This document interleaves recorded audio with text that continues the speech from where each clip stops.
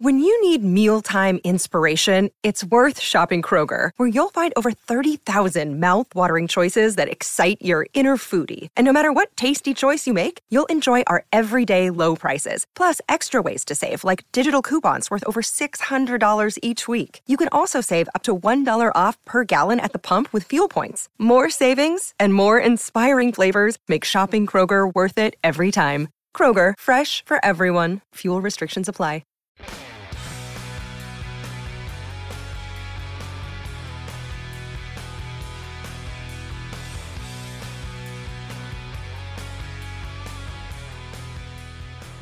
Ladies and gentlemen, boys and girls, welcome back to Basketball Conference, the ACC Football Podcast. My name's Joey Weaver. He's Mike McDaniel. This is a special edition, as it were. We felt like there was some news we had to hit on. I'm sure you all know exactly what we're talking about.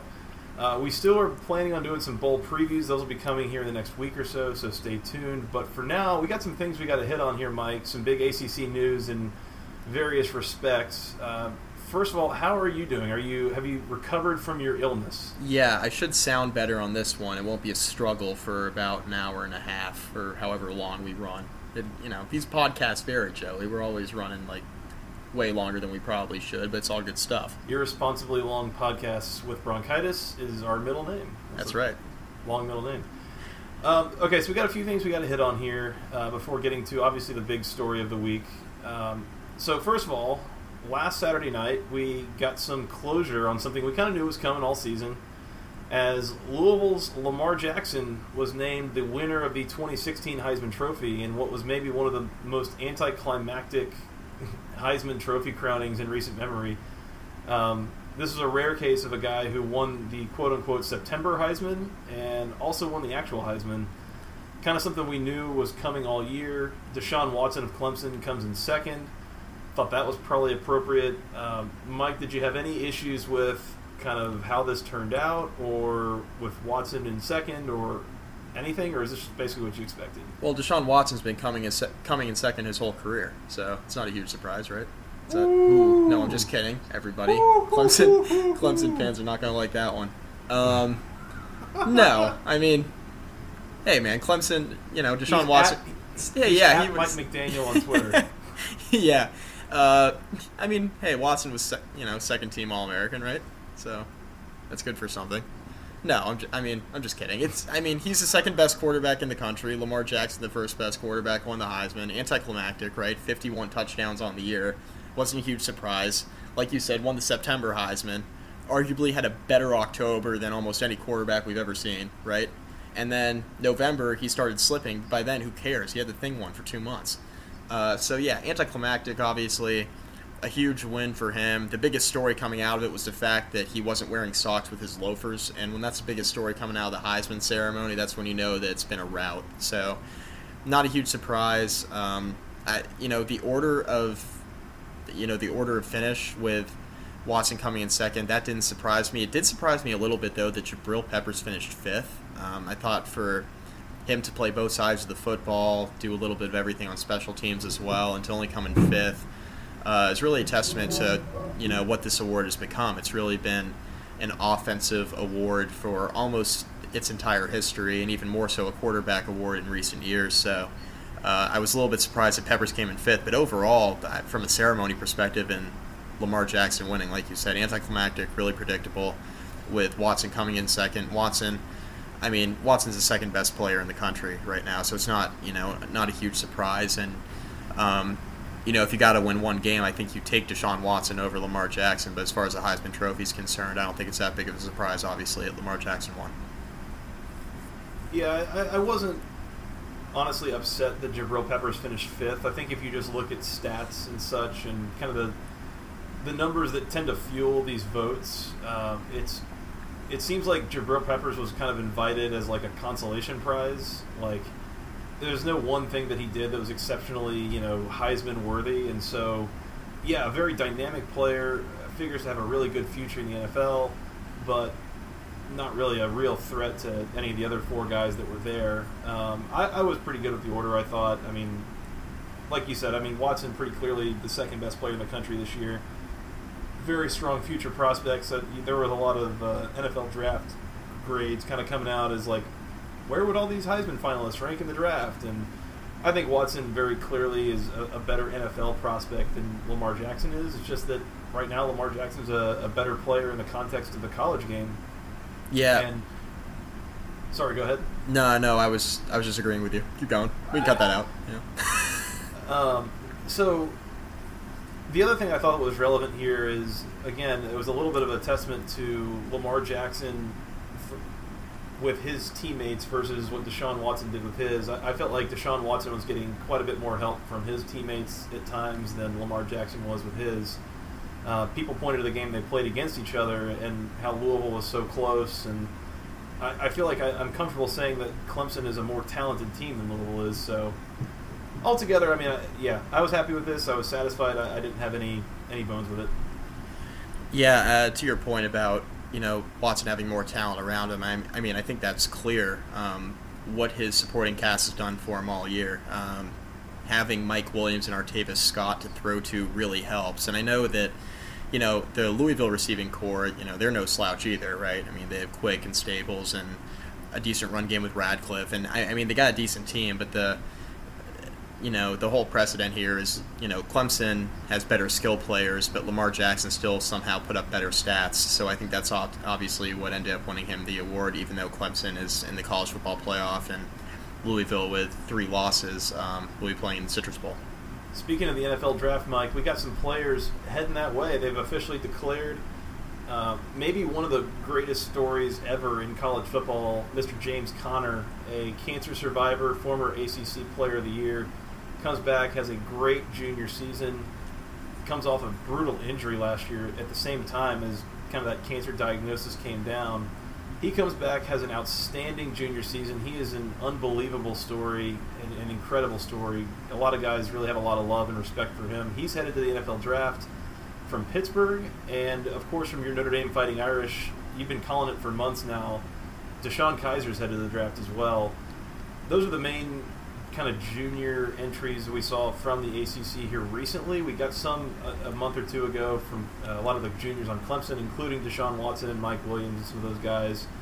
So we've known about them. But other than that, the big news as far as NFL draft entries recently is, again, Mr. James Conner and Mr. DeShone Kizer. Did you feel, Mike, like these were the correct decisions for these individuals? And do you expect anybody else who's going to be announcing in the near future?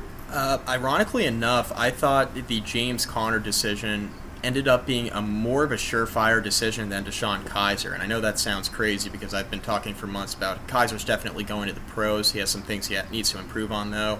The secondary read issue where he doesn't really look off of his primary receiver. Obviously, you can't do that in the pros. They'll intercept all your passes. James Conner going to the draft, I mean, he's accomplished more than anybody expected him to accomplish really at Pittsburgh, both on and off the field. Pittsburgh's not a national title contender, so what is he staying for? I mean, I guess the opportunity to play for an ACC championship, but it became, really a no-brainer looking at where Conner's been. Obviously, going through the cancer treatments, those aren't cheap, A. And B, having the injury that he had last year with his knee, I think that puts things in perspective that you have a limited shelf life as a football player, so when you have the opportunity to go into the draft and make your money, you go do it. And I think that's, from James Conner's perspective, it was a no-brainer. For DeShone Kizer, some of the draft grades have started to come out yet. Not all of them are out yet, but some of them have started to filter through, and it's, becoming clear that Kizer may no longer be the top prospect on the board, but he's going to be one of the top 2 quarterback prospects on the board. And if that's the case, you're looking somewhere in the first, mid to late first, maybe second round, depending on who's drafting at the top and whether or not they take a quarterback, obviously. But you could have a situation kind of like you had a couple years ago where a quarterback doesn't get drafted, until late. The thing about this is a lot of and it surprises me because a lot of the so-called draft experts are saying that this is a very weak quarterback class. I would take any of these quarterbacks over the quarterbacks that came out last year, except for maybe Dak Prescott, of course, because he's lighting the world on fire. But the rest of the quarterbacks in that class, I mean, who would you take over this group? And maybe a year or two from now when they're in the pros and they're performing, I'll be wrong. But to me, I'd rather have a Deshaun Watson, a DeShone Kizer, playing quarterback for me, a Mitch Trubisky, than maybe a Jared Goff. People were kind of talking about how good Goff was, and Carson Wentz, who was good at the beginning of the year, but he's really fallen off since then. That part has surprised me, but yeah, I mean, I think it was more of a surefire decision for Connor than Kizer, but I'm not surprised that either of them ended up declaring for the draft. It's strange to me, Mike, that I feel like we've gotten to a point in the NFL, and this is a little bit of a side note, a little bit of a tangent, but we've gotten to a point in the NFL where it's like drafting quarterbacks has become a little bit of a crapshoot.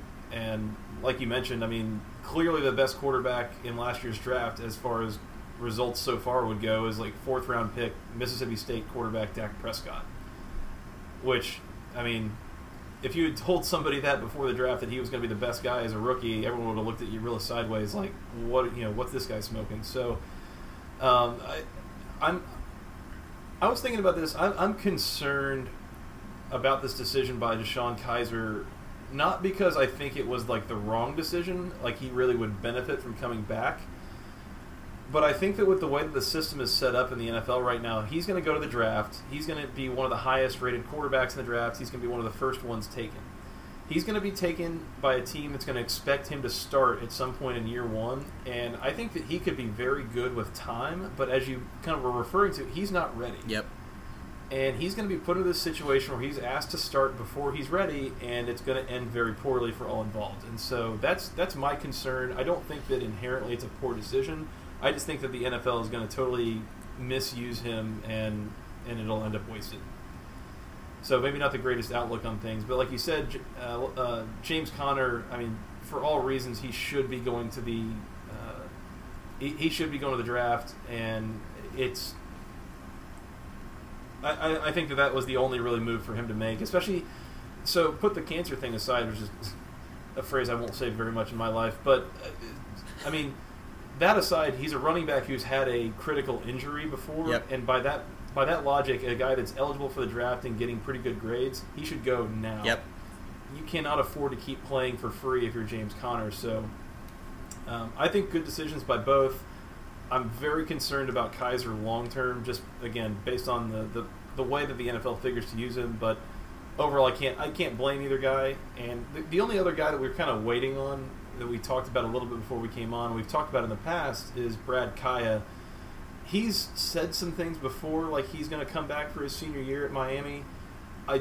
Maybe I'm remembering this wrong, but I don't think we've gotten a final answer from him on this, so that could come down at some point, but ultimately I would not expect him at this point to be entering the draft along with DeShone Kizer here, Mike. Yeah, and I mean, at the beginning of the year, we would have said, yeah, Kaaya is, the top 2 or 3 quarterback in the class, right? And now it's almost flipped. Like, he and Kizer have switched spots. And it's interesting now because we're essentially pleading for Kaaya to come back, right? Like, go back to school, get another year under your belt because you're not ready yet. And can't really say that to Kizer now. It's just two very different decisions that maybe we weren't expecting at the beginning of the year. Yeah. Curious to see how this works out for everybody. Obviously wish them the best, being ACC guys. Speaking of quarterbacks leaving their schools, that was a rocky transition.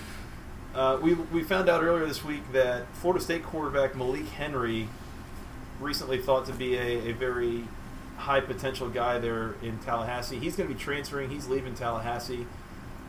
He reminded me, Mike, he was injured and I think suspended, and there was some negativity kind of surrounding his situation before eventually DeAndre Francois was asked to take over there for the Seminoles.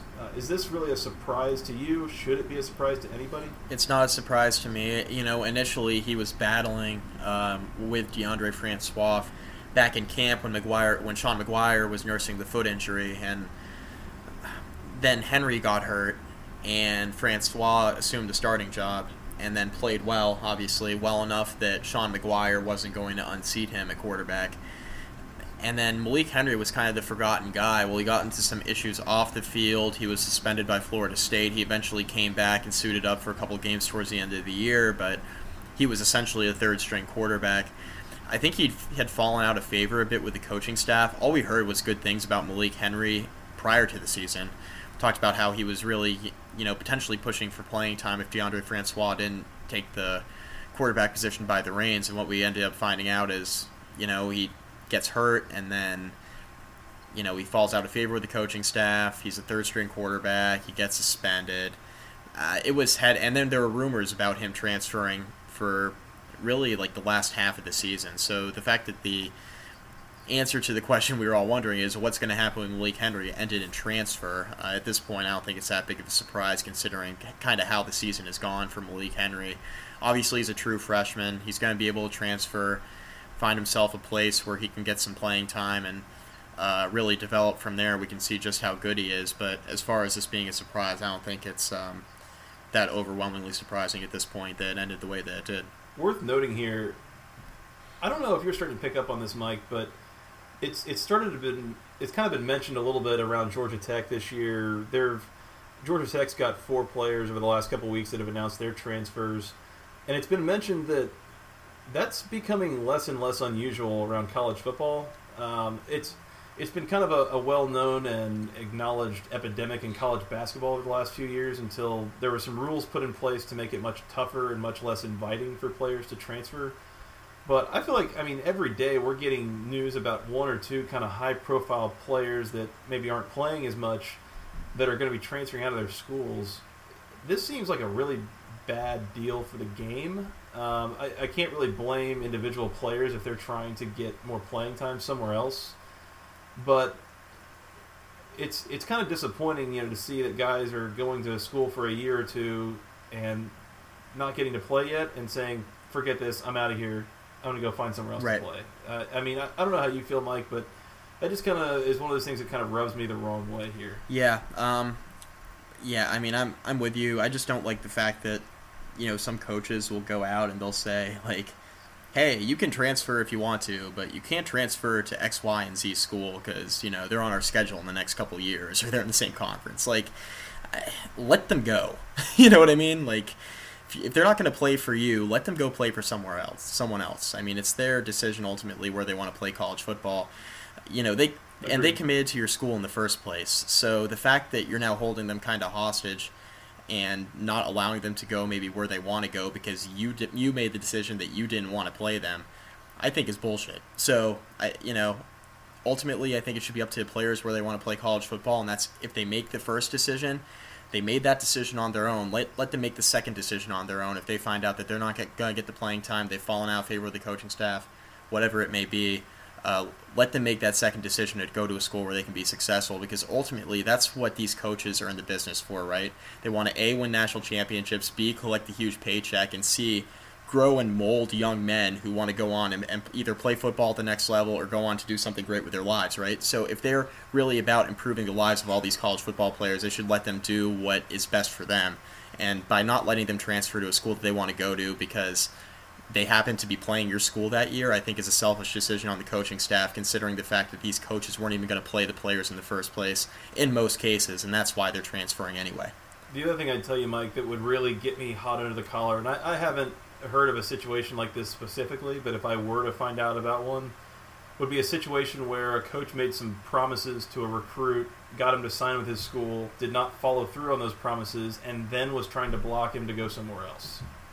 Which absolutely happens. I would not be the least bit surprised, but I would be extremely, extremely irritated and angry to hear about that. So, like you said, that's happening somewhere. I'm confident of it. I just wish I knew where so I could know where to direct my rage on Twitter. So, that's the kind of immoral, win at all costs attitude that I think can be pretty reprehensible even in a competitive environment like this.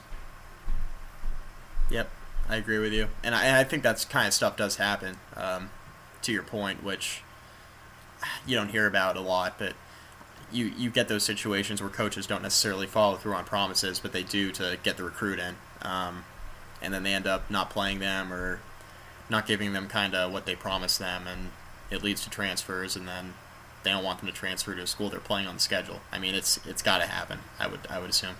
Well, Mike, we'll get a little bit more into morals here in a minute, but first, we got one more little bit of news. Notre Dame lost their defensive coordinator, obviously, Brian Van Gorder, RIP. R.I.P. He made his way down to Athens and supported Georgia in their loss against Georgia Tech. But in the meantime, Notre Dame was looking for a new defensive coordinator. It looks like they found one. This is pretty recent. We're recording here Thursday night on December 15th.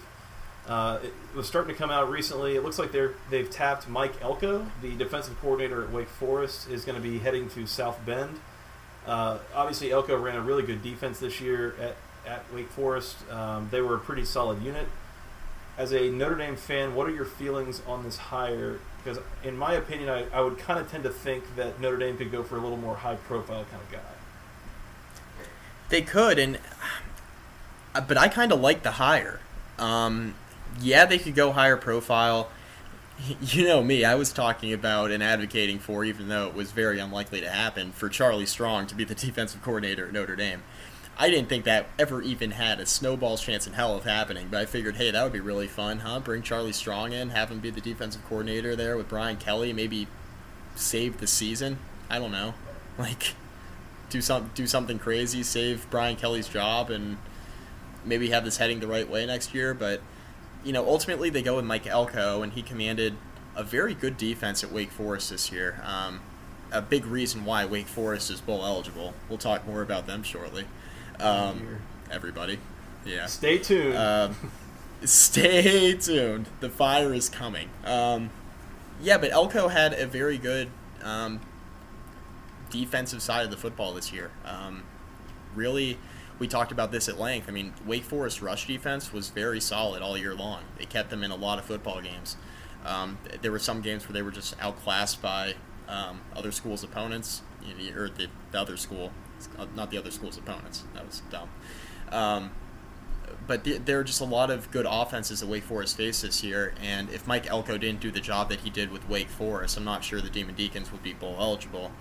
But of course they are, and now Mike Elko is moving on out there to Notre Dame, where, I mean, hopefully he'll do a good job there. I know a lot of the players were advocating for somebody who, you know, was already on the staff to kind of take over, and that's due to the familiarity aspect. From all indications, though, Mike Elko is a really likable guy. A lot of the players at Wake Forest spoke highly of him as well, so it's a good hire for Notre Dame. It's going to fly under the radar a little bit potentially. We'll have to see how he performs at a higher profile job, but out in South Bend, and it's going to be a little bit tricky for Elko too, maybe long term. If you think about it, right, he leaves a pretty secure position there at Wake Forest, considering that Dave Clawson has the program going in the right direction. He goes to a higher profile job out in South Bend. And if Notre Dame's not very good this year, Brian Kelly could be fired and Elko could be out of the job there in South Bend and could be looking for work here in a year or two. And that would be an issue for him. So it's a risky proposition for him, but obviously the name recognition, being a defensive coordinator at Notre Dame, that's a promotion from being a defensive coordinator at Wake Forest, obviously. So it'll be interesting to see how he pans out at Notre Dame next year, but I think it's a good under-the-radar hire for Notre Dame. First of all, Mike, you mentioned the potential of Charlie Strong joining Brian Kelly there. That is about as fire and ice of a combination. Charlie Strong is like the antithesis of Brian Kelly in like every single way. So it would never work. No, not at all. Like, I would love to be a fly on the wall in that interview. Like, oh God. Wow. It's like, Charlie, are you excited to be here? Yeah. So, my take on this. So, I mean, this hiring looks a little bit like Michigan last year hiring Don Brown out of Boston College, right? So, a little bit of a lower profile job, but a guy who was running a unit that was doing really well. At the time, I thought that was a really good hire, just because I thought that Don Brown and the defense that he had put together there at Boston College was really exceptional, and I thought that hire made a lot of sense for Michigan. Here, I mean, the Wake Forest defense has been good, but not like world-beating, the only thing that's kept them in games, right? I mean, for Boston College, that was a 3-9 team that somehow could have found their way to like 7 wins because of how well their defense played, even against the likes of Notre Dame and some very top-notch opponents. With Wake Forest this year, it wasn't quite that for me, and so I thought this was a bit of a strange one. I would have more expected Notre Dame to go for a guy like a Jim Leavitt, who had runs the defense at Colorado that's been really good this year and has kind of fueled their resurgence. Yep. Something like that. A little more high-profile guy, former head coach, something like that. But ultimately, I mean, I can't knock him for the decision. I'm very curious to see how it works out. Like you said, Brian Kelly's future is not stable at all at Notre Dame. We assume that he's going to be back next year. The athletic director there at Notre Dame, Jack Swarbrick, has told us that he will be, but we'll see. Time will tell. So I thought this was kind of an okay move for Notre Dame, but I'm not totally sold on it just yet. Yeah, we'll just have to see how it plays out on the field. And like I said, it's going to be a very risky decision potentially here for Mike Elko, making a jump to ND potentially only for a year if Brian Kelly doesn't have a good season next year in South Bend. Mike, the time has come. We got to talk about the main event here, and we'll start this by saying this story, as many people know by now, the Wake Forest game plan leaking, better known as WakyLeaks, which fantastic name, or maybe even my personal favorite, the Woke Forest story. Yes. This story is like off-season as hell, and I don't know how we're getting treated to it in like the pre-bowl season time frame, but we're going to talk through this. So let me set the stage here real quick for those that are uninitiated. We haven't discussed this at all yet, either. That's also something that this has not been planned. I don't know where this is going to go, but we have not planned this at all, either. So let's just throw that out there as well. And for those unaware, this is kind of rare. Usually we kind of game plan beforehand and talk through kind of what our viewpoints on stuff is or whatever. Mike and I have not discussed this really in any level of detail beyond the fact that we really need to talk about this. So we have no idea where this is going to go, first of all. I don't even think that we really mentioned it when it came up, and so I'll kind of set the stage here. Is this first came up about a month ago. Some people remember, so Wake Forest traveled to Louisville. Louisville was favored in that game by like 35 points. They were going into the fourth quarter, and Wake Forest led 12-10. It was an ugly, ugly game. It was real bad before Louisville scored 34 points in the fourth quarter alone, and won 44-12, almost covering 35. Despite their 3 quarters of struggles. And it came out maybe 2-3 days later that Wake Forest had found some of their documents in some very suspicious places, within the Louisville facility, either on their sidelines or somewhere. And it looked a little bit like Louisville had gotten some of Wake Forest's game plan up front and had made use of it in some way. And it was very suspicious. And my first response to this was, how does this make a lick of sense? I mean, this is, Louisville does not need Wake Forest game plan to go beat Wake Forest. That doesn't make a whole lot of sense. And so within, a few days, there was some scuttlebutt, but then it kind of quieted down. Well, earlier this week, it came out, so it's about a month later. Wake Forest had done an investigation on this, and what they had determined was that they had a color commentator named Tommy Elrod, formerly a coach at Wake Forest under Jim Grobe, formerly a player at Wake Forest, so a Steeman Deacon through and through. Steeman Deacon. Oh, this is, yeah. We're not getting through this without saying the Steeman Deacons. Steeman Deacon through and through, Tommy Elrod. Apparently since 2014, so for the last 3 years in the entirety of the Dave Clawson era, has been feeding some sort of confidential and or proprietary game information, game preparation information to Wake Forest's opponents. It does not appear that he was compensated for this. It doesn't appear that he was godded into this. It seems like he did this, he took it upon himself to go give information to Wake Forest's opponents in these games. And so the first school that was implicated here was Louisville, obviously. That's where the whole thing kind of started. They started to connect a few dots. In the time since, your Virginia Tech Hokies, Mike, have been implicated in this. Good God. They have admitted to being involved in this. The United States Military Academy, Army up in West Point, the beacon of integrity otherwise, has been implicated in this potentially. Indiana has been potentially implicated in this. This thing is pretty far-reaching.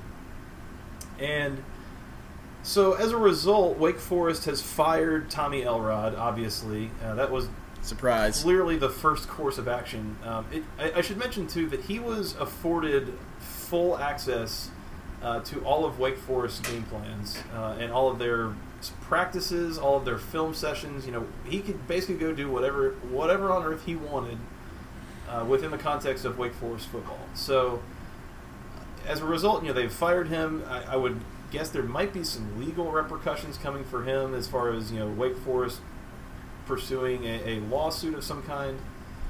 But Mike, before we kind of talk about any legalities or moralities or anything here, this is almost as bizarre of a story as I can remember, just from several angles here.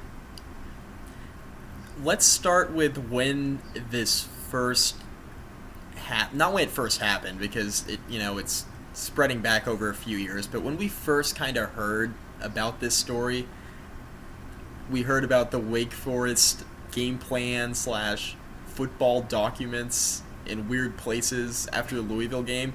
You and I never mentioned it on this podcast, but you and I were texting, and I remember you said, "Hey, did you hear about this?" And we were cracking up, and that was it. It was like, why would they need Wake Forest stuff? It's like, oh, fourth quarter starting. Yeah, that's right, we have Wake Forest game plan. Let's try to cover the spread, It sounded outrageous at the time. It's not the reason why, and by the way, it's not the reason why Louisville covered, so I hope nobody took that seriously. But that was the first time we had heard really anything relating to this, and you and I were kind of cracking up. And now this week, over the last, what has it been, almost 3 full days now, it has been the wildest story I have ever heard. It is very strange. I mean, to have, first of all, how it kind of started, having Elrod be a player at Wake, then a coach at Wake, and then being let go from the staff when Dave Clawson's crew comes in, and then he still remains with the university as the radio announcer. So it's a perfect storm of events that lead up to him even thinking about doing something as crazy as this, giving game plans to opposing teams, sabotaging his alma mater that he's essentially been part of since the early 90s. That in and of itself is crazy enough. And then we can start peeling back the layers to this, Joey, because there are a million different directions we can go with this discussion. Okay. So where I want to start here, let me make sure. Man, so I don't even know what to do with this. This is so unusual and so odd. Okay, so first of all, who in your mind is at fault here? Is it Dave Clawson for giving such a level of access, or is he kind of is he absolved of blame here for giving access to a radio announcer who has a deep history with the team? I don't think you can blame Dave Clawson. There are a lot of situations around a football program when somebody retires, when somebody maybe isn't a direct, not directly related to the coaching staff, but is still a major part of the football program or any program, basketball, whatever it may be, around the athletic department, is given some level of access. It's not unheard of that a school radio announcer, the voice of the team, is given access to certain parts of the facility that media otherwise wouldn't be given access to. That's not a huge surprise, and it's not uncommon. What I'm curious to see is if this now changes around the country. Now, you don't get access, you don't get access, you know what I'm saying? Like, people that would ordinarily get access, you wouldn't even think of doing something like this, and 99.7% of them won't. But now you have Elrod, who did this, and it's going to change the way certain athletic departments are run. I mean, that's the way that this could go. My follow-up to this is, I mean, he's purely at fault, obviously, for being a mole, but my follow-up to it is, what is your motivation to doing this? And we don't know. We might find out here over the coming weeks what his motivation was. My best guess at this point is he wanted Dave Clawson fired. I think that's the obvious one, right? The most clear. Clawson didn't retain him as a holdover from Jim Grobe's staff, but Elrod was still a part of the program as far as, from a radio announcer perspective, was able to get a job there in that regard. But he wanted a coaching job, and Clawson didn't give it to him. And Elrod decided, okay, well, let's do what I can to get him fired. That's the only motivation at this point, unless there was some sort of financial reward, and that's where this could get really messy, not only for Wake Forest, but for the schools that have been implicated. Was there some sort of financial ramifications to this? Was Elrod being paid a certain amount of money to receive or to give the game plans to these opposing teams? Was Louisville, was Army, was Virginia Tech, Indiana potentially, whatever schools are named here after we finish recording this podcast, were they giving money to Tommy Elrod to get the Wake Forest game plans? And if so, why? And if that's the case, a bunch of schools are going to be at fault, and this could turn into a massive issue for the NCAA. And to be clear, as of this recording, there has been no implication that any money changed hands. Pure speculation. Pure speculation. Yeah, between schools, between coaching staffs, nothing. Anything. No money. We know nothing about money at this point. Now, I have heard some speculation that this might have been involved in potential gambling by Tommy Elrod. That is also pure speculation that I have heard from others. That's not my own speculation. That's not a fact that it happened. It's just we're in an era, Mike, where I feel like I need to say this 4 times that this is not a definite thing that happened or is definitely a motivation. 4 times, or somebody will file something to Audacity and we'll never be able to record again, or something ridiculous. Of course. As of now, I will say as well, the prime motive that people have come up with for why on earth you would sabotage your own school and your own program has been that he was not held over from the Jim Grobe regime when Dave Clawson came in to take over in Winston-Salem. This was done kind of as a revenge kind of thing to sabotage a program, for a guy running it that did not value him maybe as a coach, which seems like something straight out of a TV crime drama. But so he was. I want to point out too that a lot of this has been linked to Louisville and to Army and to Indiana and some others because this was being done by Elrod through connections that he had with other through previous coaching regimes, right? So the primary individual in the Louisville coaching staff had been on the staff at Wake Forest with him. Same thing at Army, same thing at Indiana. I don't know for sure if that's the same case with Virginia Tech, but I'd love to know, though, because I did not know about that, and I'm going to be researching that heavily. Absolutely. To see, which doesn't necessarily mean, obviously, that that's the unnamed assistant at Virginia Tech that received the information, but if that's the case, we might have just cracked the code. Absolutely. Yeah, cracking code, that's what we do here on the Basketball Conference Podcast. That's what we do. Okay, so clearly, Mike, this is a huge issue for Wake Forest. This might end up kind of changing the way that a lot of athletic departments around the country do business. I want to talk about, and I think this is really the meat of the discussion that is really interesting to be had, is let's talk about the other programs that are being implicated here. And we're in particularly interesting position as your Wake Forest Demon Deacons.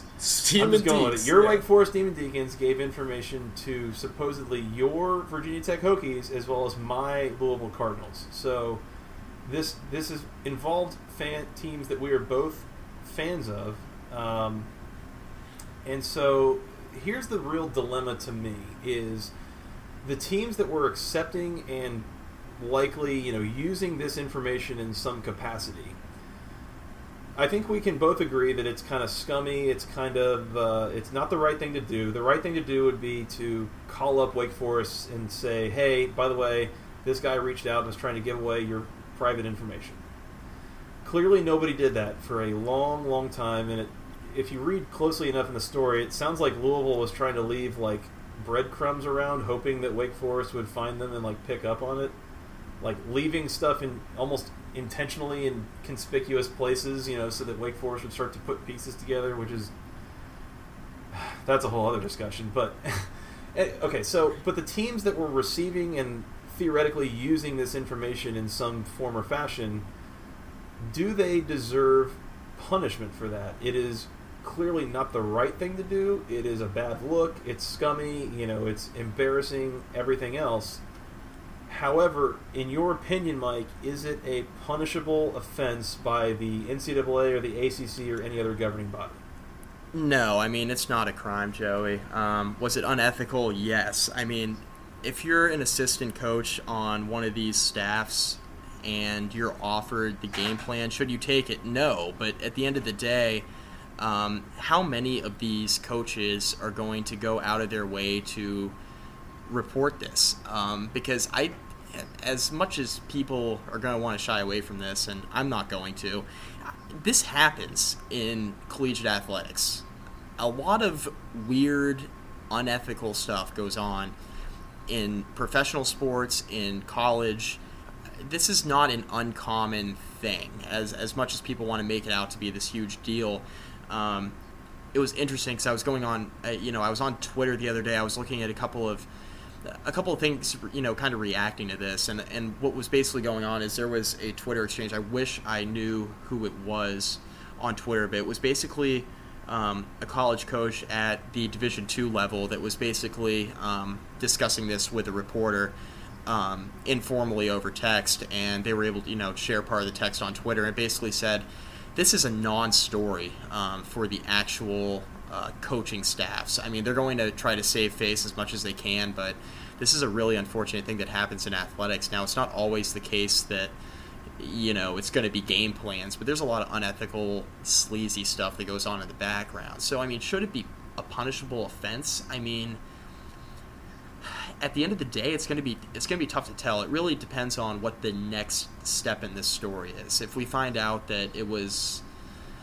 like we said, maybe money was exchanged, this could go a number of different directions, all speculation at this point. I think it would have to take on a whole nother layer if this is going to go down the road of, is this punishable for the schools that accepted the game plans? It's not a great look for these schools. I think recruits will be turned off by it, quite frankly. I think it could be an issue in other ways that may affect them more than, taking away, or giving a team probation or whatever it may be for this offense. There could be other ways that these schools could be hurt. And, I think if you're a head coach of a program and this is happening, and this is where, I'll let you comment on this. This is where I think Louisville might have slipped up here, is if you're Tom Jurich, the athletic director of Louisville, and you see this happening, and all you can say is, this is unfortunate, this is coming out, this is a distraction to our team before the bowl game, as far as we're concerned, it's a non-issue. Well, it might be a non-issue for you at the time, but it's not a non-issue now, a couple days later. I mean, this is turning into a massive story that you've tried to sweep under the rug, and how bad does that look?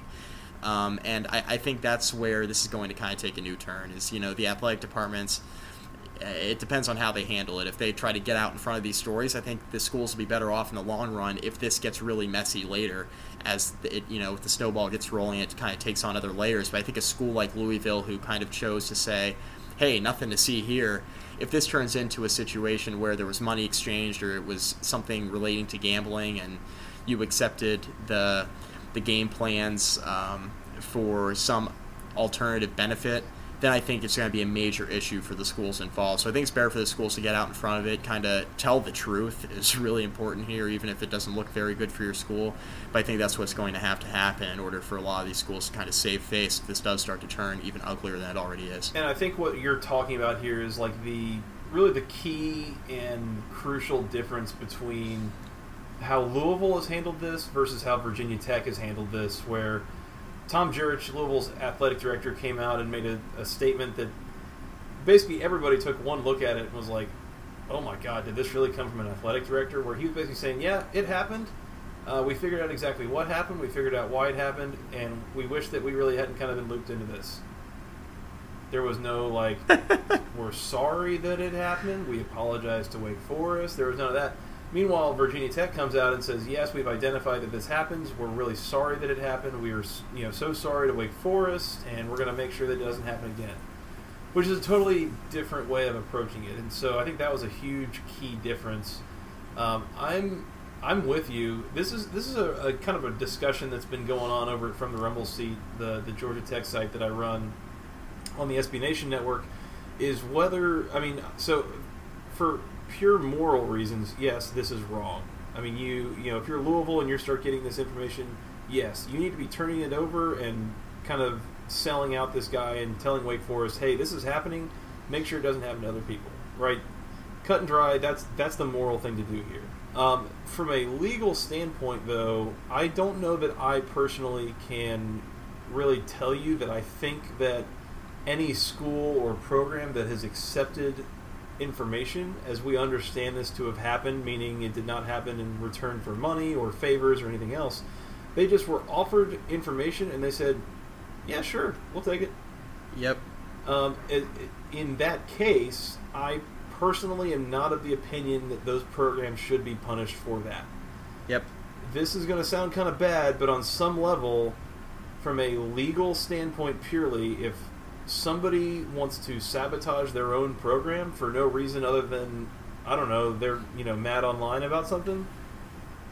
Online. Legally, I don't know that there should be a repercussion for letting them do so.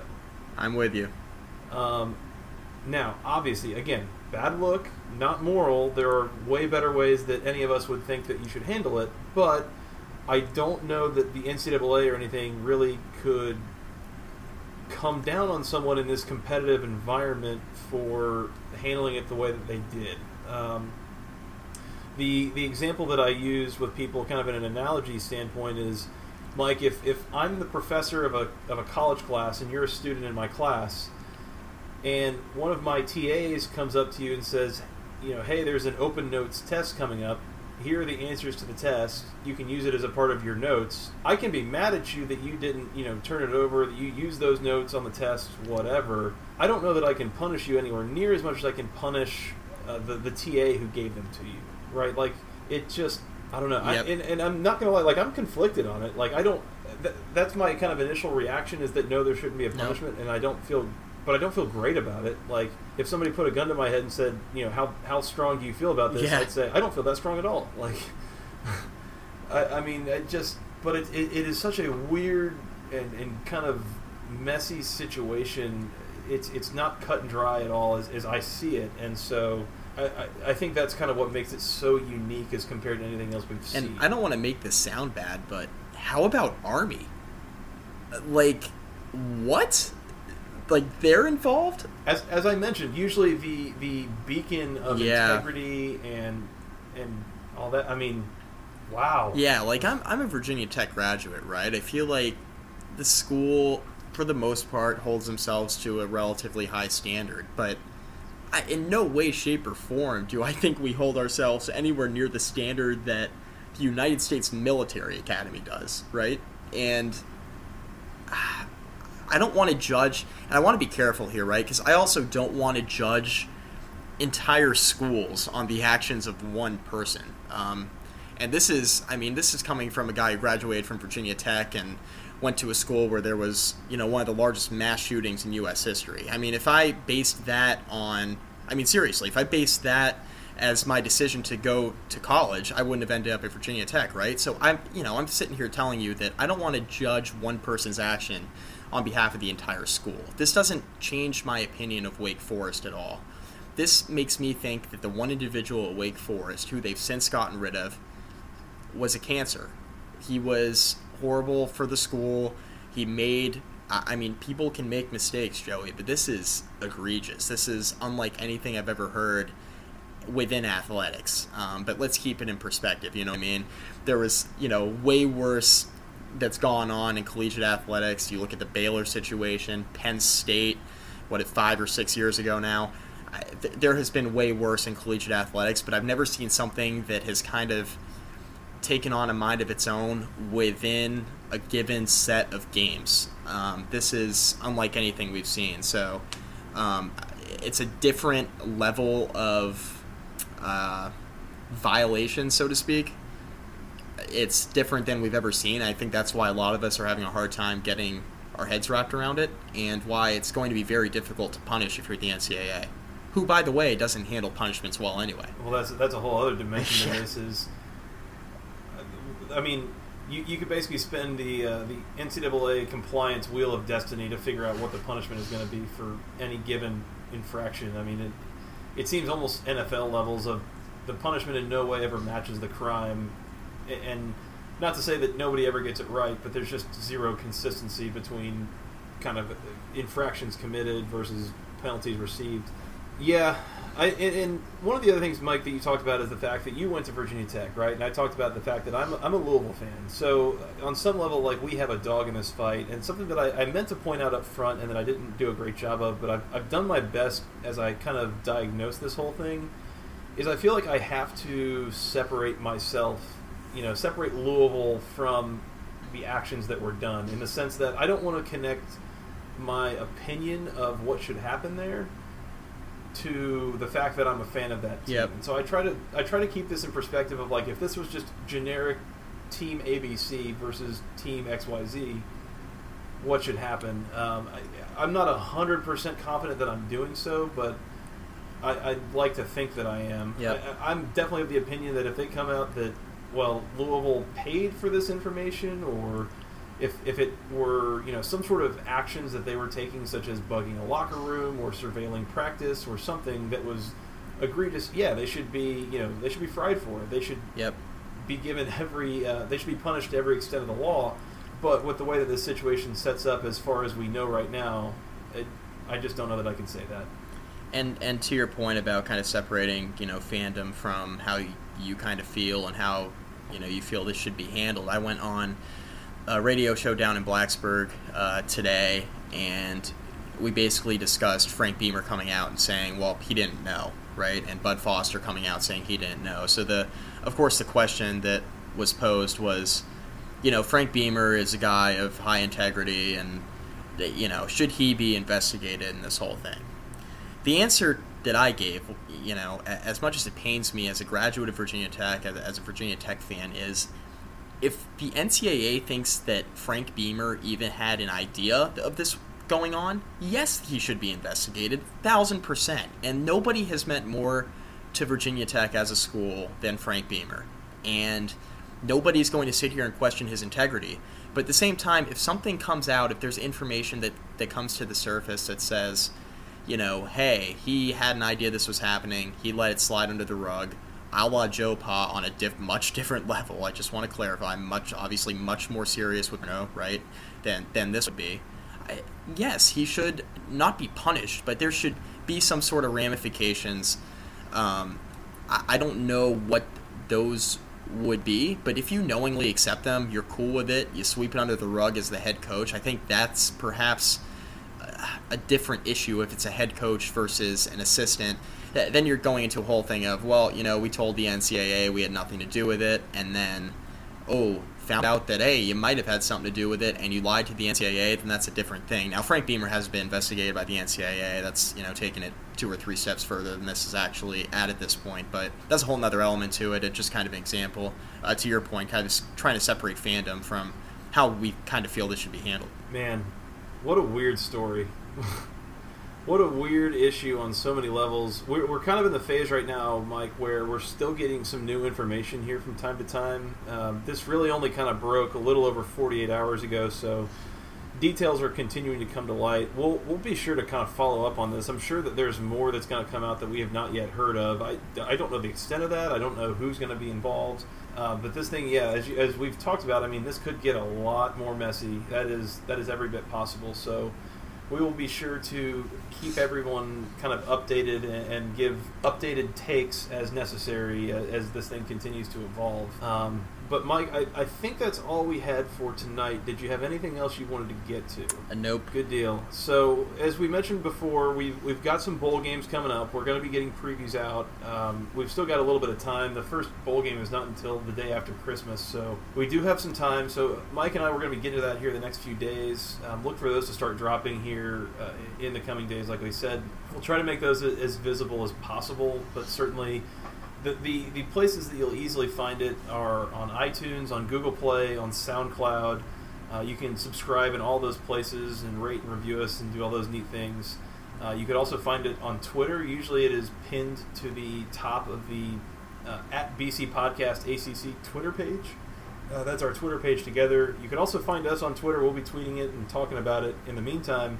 I'm at FTRS Joey, and he's at Mike McDaniel ACC. You could also, if you're curious, on our thoughts on something, if you want us to expand on something, if you want us to hear your thoughts on kind of what we've said here about the whole WikiLeaks deal. You could send us an email to the longest email address in mankind history, basketballconferencepodcast@gmail.com. Nailed it again. Yeah, I'm on a roll here. But I think that's about it. Mike, I look forward to starting to dig into some of these bowl games here in the next few days with you. Yep, sounds good, Joey. All right, well, until then, for Mr. Mike McDaniel, I'm Joey Weaver. Go ACC.